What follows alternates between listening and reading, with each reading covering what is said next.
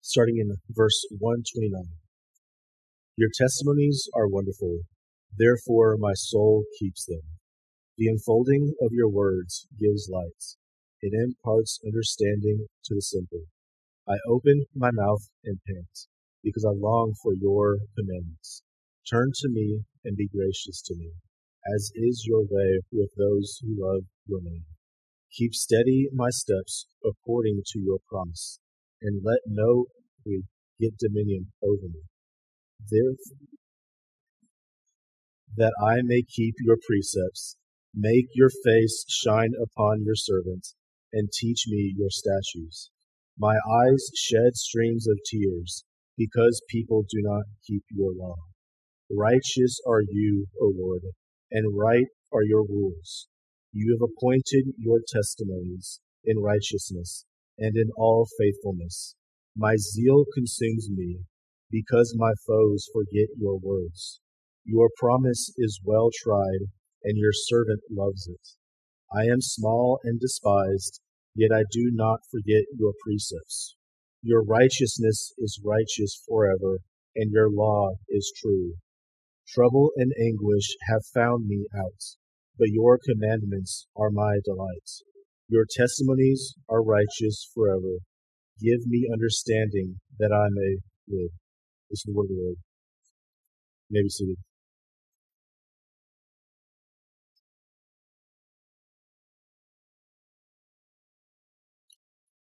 So after today, we have 2 weeks left in Psalm 119.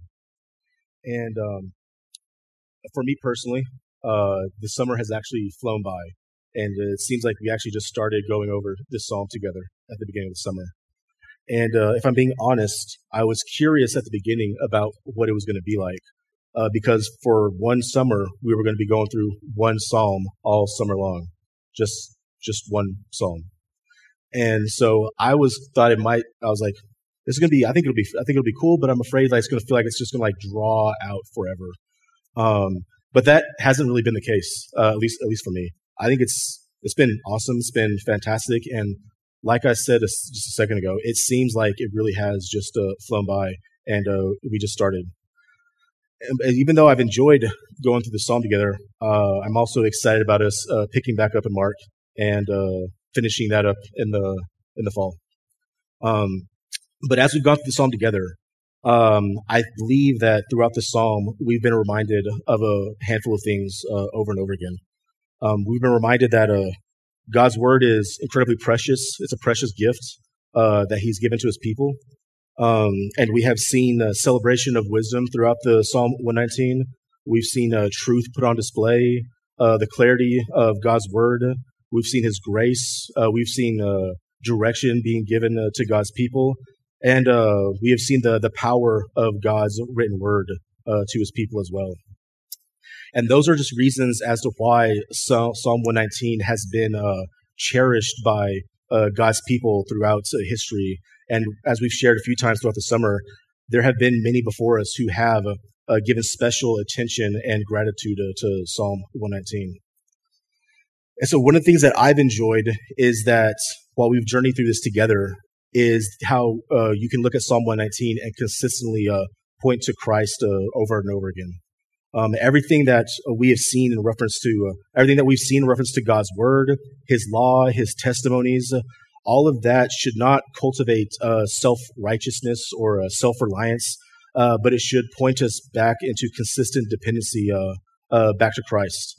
Because he is the one who has lived the perfect life and a blameless life. And he is ultimately the greatest revelation of God to his people, because he is ultimately the Word made flesh.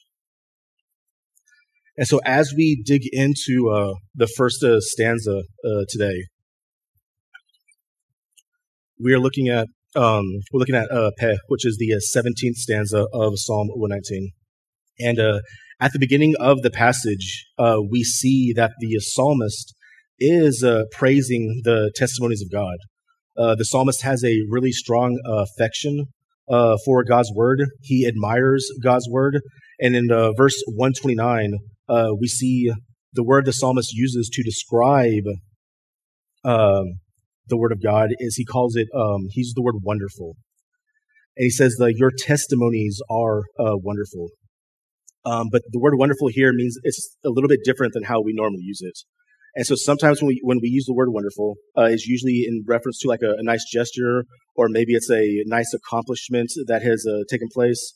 But the way the Hebrew word that we get wonderful from actually means something closer to a supernatural or something beyond human comprehension. And so when John Calvin breaks down this verse, he explains it as God's word containing high and hidden mysteries. And so if you're a Christian, you understand this to some degree, right? And so no matter how much or how often you open up God's word, there are always new discoveries. And so if you read a verse for the 1,000,000th time, which would be incredible, you still somehow, in some wonderful way, discover these new hidden mysteries within the scriptures. No matter how many times you read it, there's something consistently new revealed to us. And so when we come to know Christ more clearly, and we find more evidence of God's divine grace, love, and faithfulness to God's unfaithful people, and we rediscover these things like over and over again. And so some of you know that my wife Emily has been doing this project for a podcast for a church, and her job is to read scripture for this podcast. And that's something that she's been working on every week for almost a year now, is she reads chunks of scripture every week for this church. And she's been, so it's obviously it's the Old Testament, it's the New Testament.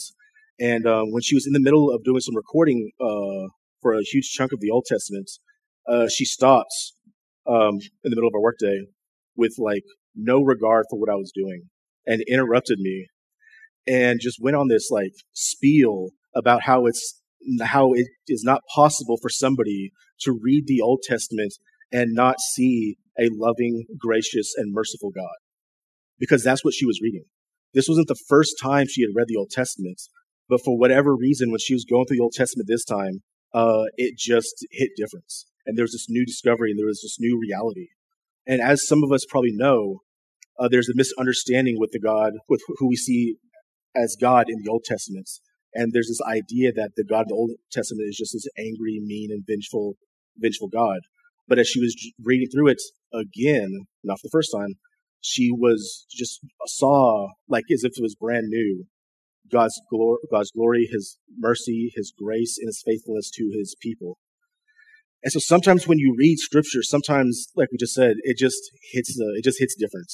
And it doesn't matter if you're reading that passage for the 1,000,000th time, for the second time, the 100th time, but we rediscover God's infinite mercy, and it's revealed to us, and we see these hidden mysteries over and over and over again.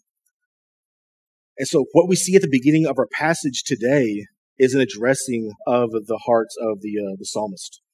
And so nobody cares about God's word unless there is a transformation of the hearts. And we don't have any concern at all for God's word unless the soul is stirred up. And so for the last 5 weeks of our MC, we have been breaking into the book of Romans. And we just started chapter 2 last week. And so we spent about a month in chapter 1. And one of the things that Paul drives home very, very clearly in Romans chapter 1 is that everybody knows of God, right? And that God has shown himself to everybody. And so what Paul's saying is that nobody has any excuse at all, for whatever reason, to say, like, I didn't know that God is real. I didn't know that God existed. God did not reveal himself to me. Paul drives that point home in Romans chapter 1 very, very clearly. But those whom God has not drawn to him are guilty of suppressing the truth, because that's what every human being is guilty of at one point in their life, is everybody is guilty of suppressing the truth. But those that God did draw to himself have this new stirred up heart, have this new stirred up spirit. And that's what the psalmist is addressing at the beginning of the stanza, is the stirred up spirit.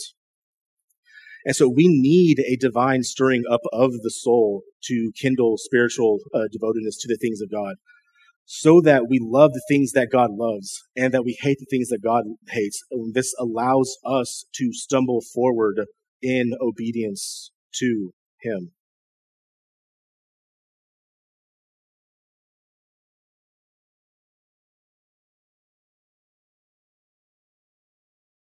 So as the psalmist continues on with the stanza, he continues in praise and celebration of God's word. And one of the purposes of God's word is to give light. And by light, we mean the understanding of God's word, telling us everything about life. And so God's word tells us everything about life, and God does so by giving us light. And by light, we mean the understanding of God's word, telling us everything, telling us our origin, telling us our purpose, how to navigate situations in life, how to deal with our issues, our flaws, our needs.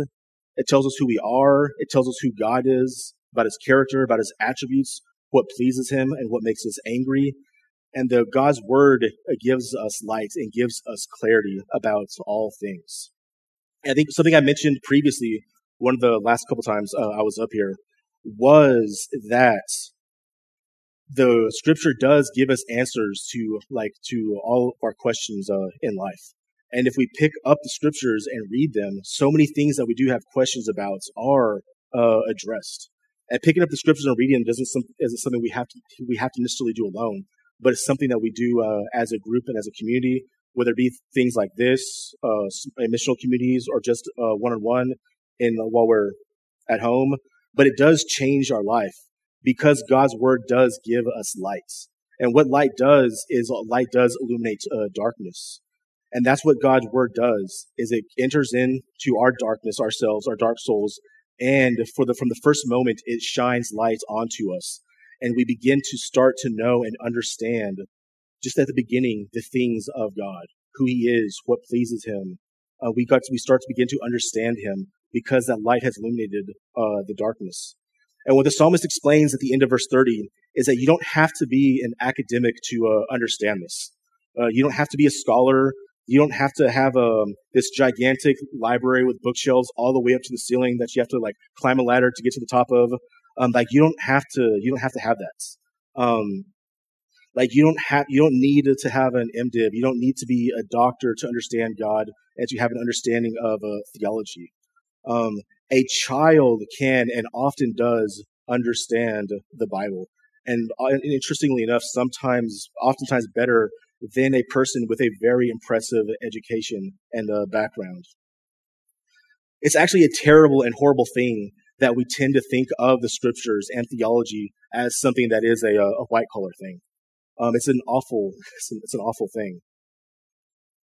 Something that I was telling Mike the other day, we were talking about church and liturgy and stuff and things. But this is the first church that we have been a part of that is intentionally liturgical. When we were in West Texas, I'd grown very curious about liturgy and convinced that being intentionally liturgical was a good idea. And I was trying to figure out how I could slowly work it into the church plant that we're doing without anybody noticing it.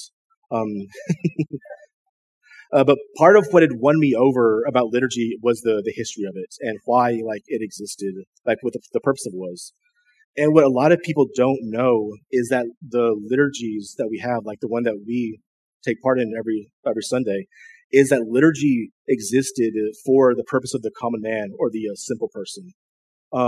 Throughout human history, Christians and most people did not have the education that we have today. They couldn't read, and they just didn't understand a lot of the basic things that we take for granted today. And so the liturgy was designed to teach and to educate the simple person, the common man, like the psalmist is talking about here. And the liturgy was for discipleship. It taught people the word. It taught people who God was. It taught people how to pray. It taught everybody the basic things of being a Christian. And so they would get together and they would repeat and rehearse often the same things over and over again. The scripture that they couldn't read, they would say out loud together over and over and over again. And for some dumb reason, in our culture today, the liturgy that was created for the simple common man is viewed as a very prestigious white collar thing that is for the ivory tower. And so, since being at Redemption Hill, Emily and I have benefited greatly from being a part of and participating in our liturgy together. Um, it's strange because if the few times we have gone to another church on Sunday that is not liturgical, it's just not right. It feels like we're missing out on something. It feels incomplete. Um, and for that reason, I told Mike recently that Redemption Hill has ruined the church for me. Because it's just like we can't go back to like what we once were familiar with, because we've experienced something that I would argue is much richer than what we once knew. And so I say all that to say humbly, as much as I humbly can, that I think to some degree this is what the psalmist is talking about when he says that he pants and longs for God's word, for God's command, for God's instruction. Is that when we come together on Sunday and we go through all these scriptures together, like that's like gasping for a big gasp of air. It's like, because when you're panting, you're trying to consume as much air as you possibly can at once. And so when the psalmist says that I pant and I long for God's word, he's hungry and he's consuming as much word as he wants or he desires to. And on that note again, with Emily's project that she's been doing with this church, she records and reads chapters upon chapters of scripture every week. Here shortly, she will have gone through the entire Bible in 1 year through the recordings she's doing every week for this church. And she's enjoyed it. She loves the project. She looks forward to it every week. She anticipates going to her desk and kicking me out so that she can record and not have any background noise or any issues like that. She enjoys opening up the Bible and reading chapter upon chapter over and over and over again. And this is her panting and longing for God's word, for God's instruction. But at the same time, being honest, like that project is coming to an end. And so like she will not have like this instruction of reading these chapters every week. And so there's a part of her that is concerned because she enjoys it. But if there's not instruction to do it, like what will happen?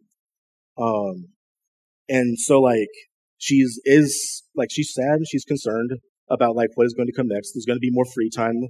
But this thing that she's enjoyed, will she stay like faithful in that kind of thing? Which is interesting because I think a lot of us, when we actually do finally open up the scriptures and start reading them, we actually really do enjoy it. We find fulfillment in it. We find a peace in it. It's like we know that's where we belong. But for some dumb reason, it sometimes takes us a long time to just open the Bible up, even though like we know that when we open it up, we're happy and we're pleased to be there. But because we're not fully healed yet, there is still like a little bit of like that tension that we create for ourselves.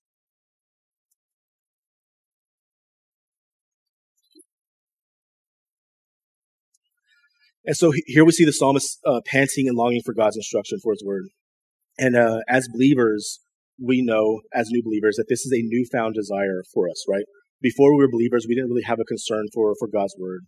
And if you as a new believer, you have responded to God's word in your life. You've responded to the gospel. You've truly acknowledged that God is real and that you want to follow him. You want to be committed to his plan, his purpose, and his mission. That's what we have done. And the psalmist is saying right here, just to reiterate one more time, that he pants for God's word and that he wants to consume as much of it as he possibly can, like when we gasp for air. And as the psalmist journeys down through this stanza, we see that he makes a group of prayerful commands. And in those is a plea for God's graciousness. And the psalmist is a plea for God's graciousness because he's insecure that God will be gracious to him, but he's pleading for God's grace, trusting and understanding that God will be gracious to him and that God has been gracious to him. We know that because the psalmist has said to God to turn to me. And when the psalmist says to turn to me, he is understanding and acknowledging that God has not abandoned him, that God is not far away, but that God is right there, that he's near and that he's close, like a father is with his kids. And so this is an insecure prayer. This is not an arrogant prayer, but this is the psalmist's beginning of his humble commands and not his arrogant demands. And like the psalmist who asks to keep his steps steady in these commands, we must be a people who beg the Holy Spirit to do the same for us by directing our steps to be in line with God's word. And the psalmist is asking God to guide him through life. And each of us here today must be doing, and hopefully are doing, the same thing, crying out to God and asking God to guide our steps and not relying and trusting on our own selves or our own wisdom, but trusting in the wisdom of the Lord. And so I think it's worth noting here that the emphasis is in God's word, but there's also an emphasis in prayer as well. And we don't want to overcorrect and focus on, we don't want to just read the word and not go in prayer. And we also don't want to just go to prayer and not go to God's word. We want to do both of these things unified together. And so when we seek to be obedient to God, we are within the will of God while seeking to obey him. And we see this in the psalm, obedience to God is not possible unless God actually supplies the grace for us to do so. And so we see that the psalmist begs to God to be gracious, knowing and trusting that God will be gracious. And as the psalmist continues through these prayerful commands, he refers to himself as a servant. And he refers to himself as a servant in confidence. It's not insecure. It's not self-degrading. It's not that by any means. But he's referring to himself as a servant, and he's saying to God to make your face shine upon your servants. And we see this with a lot of writers within the scriptures. They call themselves servants. They call themselves bondservants. They call themselves slaves. And this is something that the writers have thought of as not something degrading, but as something that they were eager and excited to refer to themselves to. And this is a really good example about how the gospel always flips everything upside down. Because normally you would think that being a servant is a degrading thing, being a slave is a dehumanizing thing, being a bondservant again is a degrading or dehumanizing thing. But when you're a servant to the one true King and the Creator and the Author of life, that is a privilege and that is an honor. And something that we would hopefully would be excited and eager to do is to serve the Author of life and to be a slave of the Author of life, and that we can understand as believers that that's ultimately where true freedom is being a slave to the Creator, the Author of life, and the King of Kings. And as servants of God, we have complete assurance and hope of our salvation. And so because we're servants doesn't mean we're working or earning something, but it's ultimately our proper place, and it's where God had created us to be from the beginning. It's being realigned with who God had designed for us to be. And so as servants, there is hope and there is salvation in being a servant to Christ. And we can know that we have true complete acceptance as the face of God is shining down upon us, as verse 135 says. And that through God's word and prayer and community with believers, we can know that God is teaching and revealing to us his word. The last verse of the first stanza, we see that something really interesting. We see the psalmist is in a great pain as he is crying over those around him, because those around him are continuing to be in the disobedience to God. The psalmist goes as far as to use hyperbolic language, referring to streams of tears going down his face. And the streams of tears, give me a second. I found this of the two stanzas, this is probably the one that for me that was probably the most convicting, because the psalmist is looking at the disobedience of those around him, and when I say pain, I mean like he's in emotional pain, that he is, and he's crying, and he's crying so strongly that he actually tries to paint the illusion of like little streams going down his face, because he's moved in such a way by the disobedience of those around him. And so part of what got me about this was, let me just ask some of y'all this, and I don't want actual responses. It's rhetorical. But like, how often have you cried because of the disobedience of those around you? Like, how often have you cried about the disobedience of what you see happening in your city or in your country or like the loved ones around you. That doesn't happen. I'm assuming, I'm pretty safe to say that probably doesn't happen very often. But how often are you moved to just being angry about the disobedience around you? Like, yeah, like that happens more often. Um, and like, that's not me coming and judging or condemning anybody. Like, I cannot really recall the last time that the disobedience around me, like, brought me to tears. And if I'm being honest, we can consider this like confession time if we want to, another confession time. Um, like, I don't necessarily think that's probably a good thing, right? Because if you look at the Gospels, like in Luke 19, Jesus looked at the Jerusalem and it brought him to tears. One of the most memorized verses in the Bible, John 11:35, Jesus wept. He cried because of what sin had done in this man's life. And so, like I said, this probably was one of the most convicting part of the passage because, like, Jesus is 100% God, 100% man, God in the flesh, and he looked at the sin and brokenness of the world and cried. And I don't know if I need to say this, Jesus was a man's man, and Jesus cried over the sin of the world. And so, like, maybe like, so like, if we want to follow in Christ's footsteps, we want to be like Christ, that means that sometimes maybe we should be a little more vulnerable and open and transparent. And maybe if we want to love the things that God loves and hate the things that God hates, then maybe when we see sin, we should be moved by sin in a way that God is moved by it, and the way that his people who wrote the scriptures were moved by the sin in this world. And so our hearts for those around us, like our heart for the people around us is that they would know the gospel. Our heart is for repentance, and our heart is that they would believe. Matthew Henry goes as far as to say that the sins of sinners are the sorrows of saints, and we must mourn for that which we cannot mend. So it should cause us sorrow at times for us, like it did Christ at times, when we see those around us in rebellion against God. Because they're in rebellion against God, and that should bring us to sorrow. But it also should bring us to sorrow that in the rebellion against God, that they're also hurting and damaging themselves as well. And there is great consequence for being a slave to sin.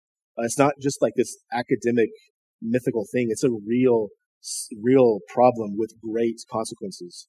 And like Jesus, it should grieve us to see that those in sin against God, and it should grieve us that they care so little about God and so little about their own lives. Yes, there are times that we should be angry. So sin should make us angry, but it should also bring us to tears, and we should grieve over it as well.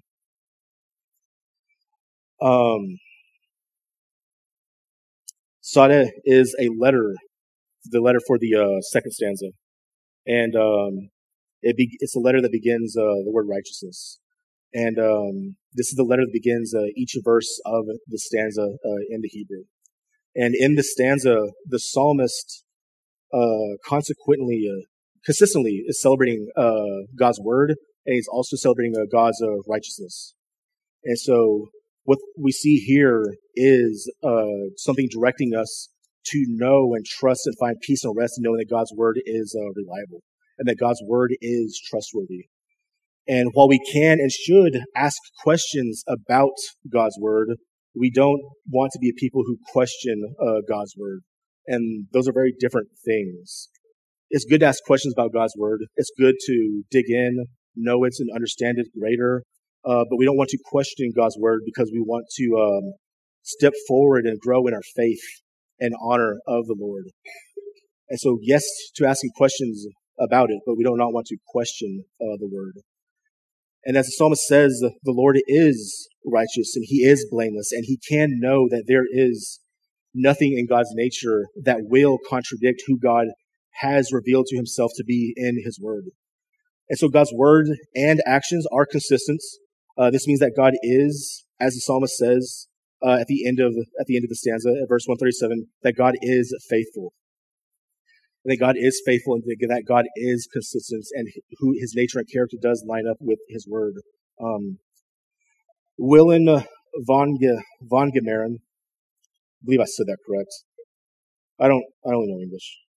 Um, Willem von Gameren. He's a theologian who wrote some commentaries on the Psalms, and he says this in regards to God and His Word: trust in the reliability of God's Word. Trust in the reliability of God's Word is directly proportionate to one's trust in the Lord Himself. So if we want to be a faithful people, if we want to grow in knowing the Lord, we want to grow in trusting the Lord, then we must trust that God's word and actions are consistent and they are not at odds with one another. Even when we don't understand God's word, it doesn't mean that God is inconsistent.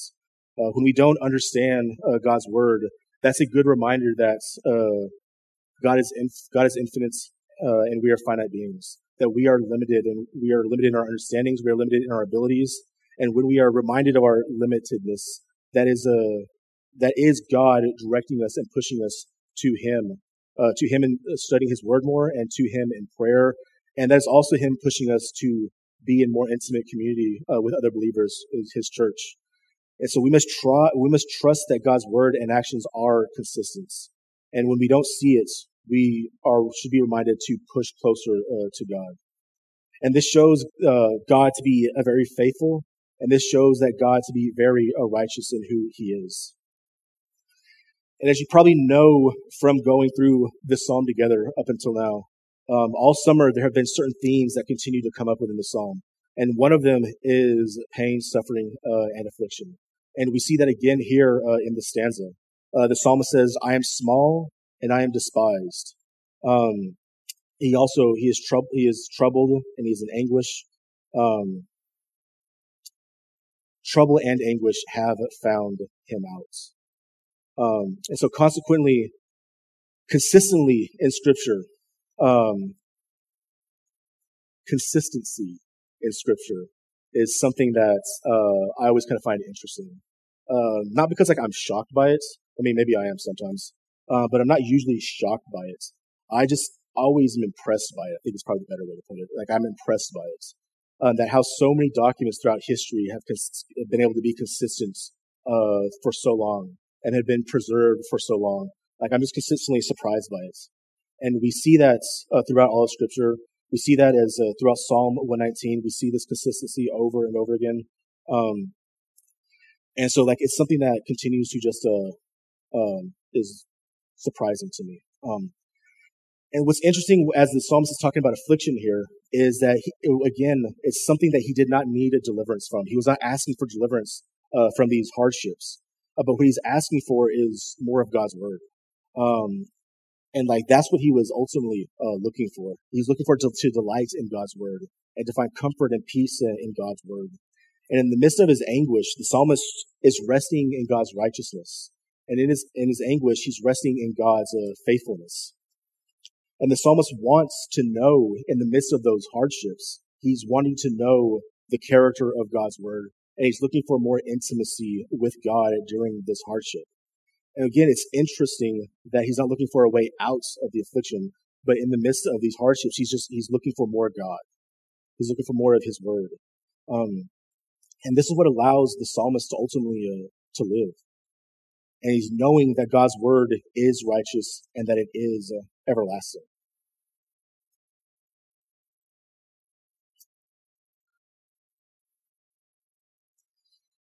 And I believe I said at the beginning, as we journey through Psalm 119, we want to remember and we want to consistently go back to Christ. And we want to remember and know that Christ is the one who is righteous and that Christ is the one that is blameless. And he has always been faithful to us in the midst of our unfaithfulness, even to the point where he suffered death on a cross. And we always want to remember that Jesus knew God's word better than anybody. He knew it perfectly. And part of what we mean by when we say that he knew it perfectly was that he knew the intent and the meaning behind it. He had it memorized, and he knew the word perfectly. And him understanding the intent of it is something that the Pharisees and the scribes did not understand. That's what they missed. But Jesus never forgot God's word or needed to be reminded of God's word. It was always on his heart. God's word was always on Christ's heart. And Christ himself is the living word of God, who embodied life and speech and mission, the very content and truth of the written word. And so Christ is the word in the flesh. Christ is ultimately everything. And so at reading Psalm 119 should bring Christ to mind in at least two ways. He lived out the principles and the commandments of the psalm perfectly, and he loved the law of the Lord and meditated on it day and night. And his very life gave the fuller and indeed fullest expression possible of the word, as he came as the very living word of God himself. Jesus is himself God's message to the world. So let us pray on that note. Lord, we thank you for this day. Thank you for just being able to come here to worship you, to dig into your word. And we just are thankful for your righteousness. We always want to celebrate your righteousness. We want to celebrate your freedom. And we want to always celebrate your faithfulness, Lord. And we are thankful for the work of Christ on the cross.